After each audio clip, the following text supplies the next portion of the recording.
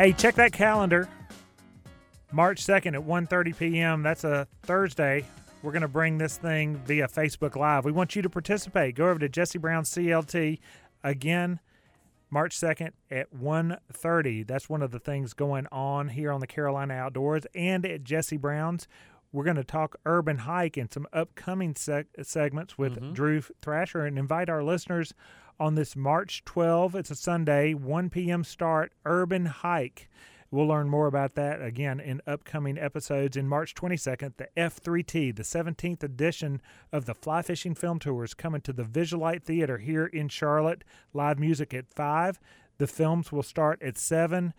Wes Lawson, it's a fly fishing party, essentially. And it's a great time, even if you aren't a fly fisher person. It's a really good, fun event. It's a great crowd, so come on over to the Visualite. We will be there, of course, and you should be there too. That's right. The Carolina Outdoor guys will be on hand. Wes, I was looking at my Backpacker magazine. I'm going to post this up on highlights of the Carolina Outdoors, the podcast. You can access it at jessebrowns.com as well. Just hit highlights of the Carolina Outdoors. It's 15 new hiking slang terms that everyone should use. This was compiled by the editors at Backpacker magazine in the recent edition. And it has the definition of them. I just wanted to read a few. I won't read all let's 15. figure this out. But here's one of them, apprehensive. Apprehensive. That's an adjective, apprehensive. Describes the anxious feeling one experiences when every campsite appears full at the end of the day. Oh, I get that, yeah. And the next one isn't for a few miles up the trail. I thought it would be fear of sleeping in a tent, but that makes more sense. Apprehensive. Yeah, I think you could be in there. Here's an example. I know you're tired and hungry, but no need to get apprehensive. If we hurry, we can claim the last spot across the lake. Here's another one I found interesting, and, of course, with my love of food, cajoleries. Cajoleries is a noun. It's candy brought on a family hike to bribe children to keep going without complaint. Yes, I do that. Can be used on adults as well. Yeah, absolutely. I Guilty.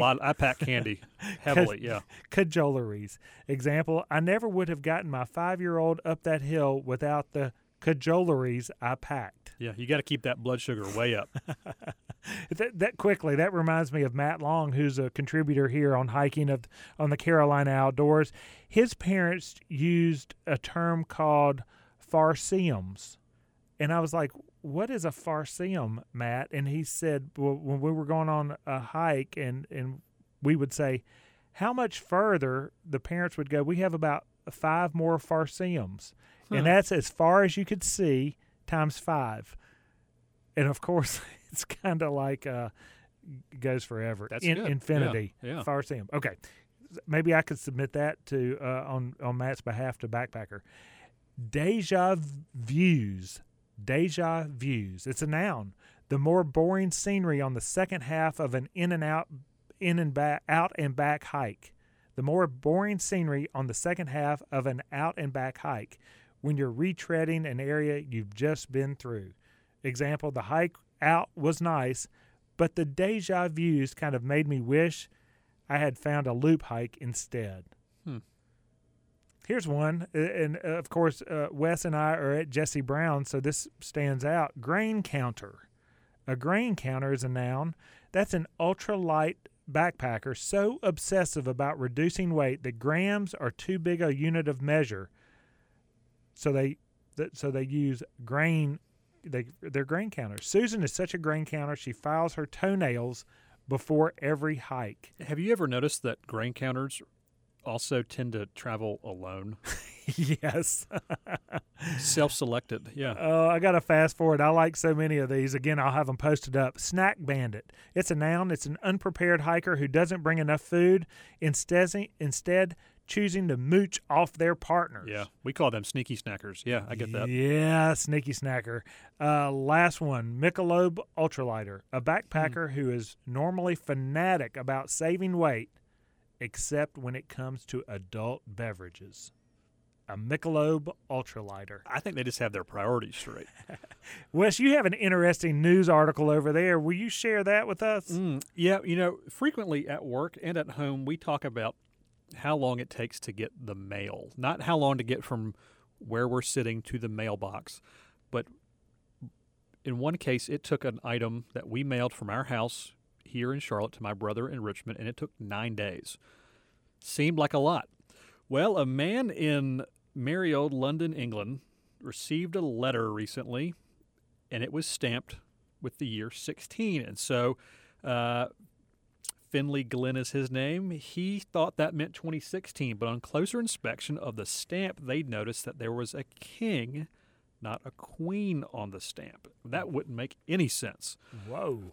The stamp was also for 1 pence, and it has King George V.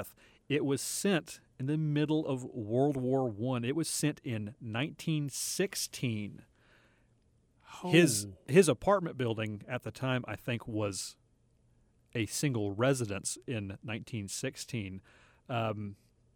So 100 and whatever that is, 7 years? Yeah.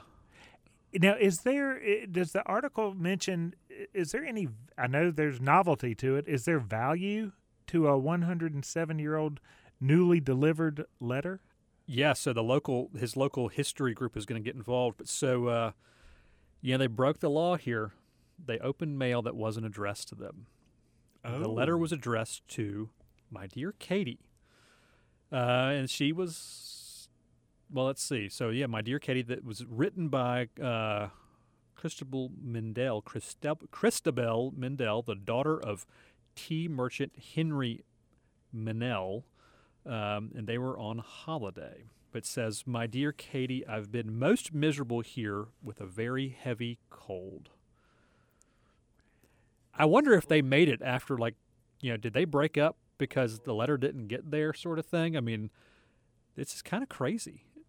So at least it wasn't a Dear John letter or Dear Katie, I am not your father. I mean, you're right. So this is the full article is on CNN, because it's kind of a long one for what the topic is. But can you imagine sending a letter to your beloved or your betrothed, and then maybe when you see them again, there's no reference to you being ill? Cold-hearted. Took 100 years to get, well, more than 100 years, but it finally got there. The Royal Mail Service is known for being pretty quick, except for some letters that have been on some ships, like the Titanic. Oh, yeah, that one didn't make it. Because, that was a mail ship. It was a mail-carrying ship, RMS, Royal Mail Service. They carried mail. A lot of steamships did. Did not know. One way they paid the bill. I'll grab that article. We'll post it up if you want to read that article about the 100-plus-year-old letter that finally made it, or slang in the backpacking world from Backpacker Magazine. Check us out at Highlights of the Carolina Outdoors. You can also hear this segment and many others over the course of the years, all there at jessebrowns.com, which is where Wes and I hang our hat. Come visit us in the store, brick and mortar, there in Sharon Corners here in Charlotte, or always jessebrowns.com. For Wes Lawson and TJ the DJ Boggs, this is Bill Barty saying, make the Carolina Outdoors look a little bit better than you found it, and pick up your trash.